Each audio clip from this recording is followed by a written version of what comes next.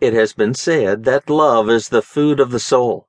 Burton describes it as the Homer's golden chain which reaches down from heaven to earth, by which every creature is annexed and depends upon his creator.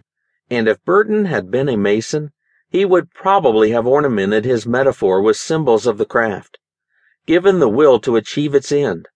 Freemasonry could become the greatest power in the world for good, banish strife, and envy, and malice, and 100 other things that hinder humanity in its progress towards perfection.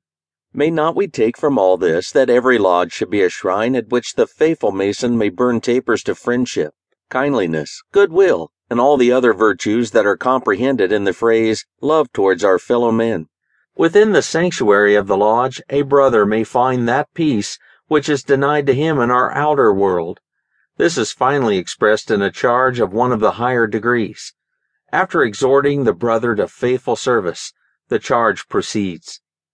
While such is your conduct, should misfortune assail you, should friends forsake you, should envy traduce your good name, and malice persecute you, yet may you have confidence that among Masons you will find who will administer relief in your distress and comfort in your afflictions.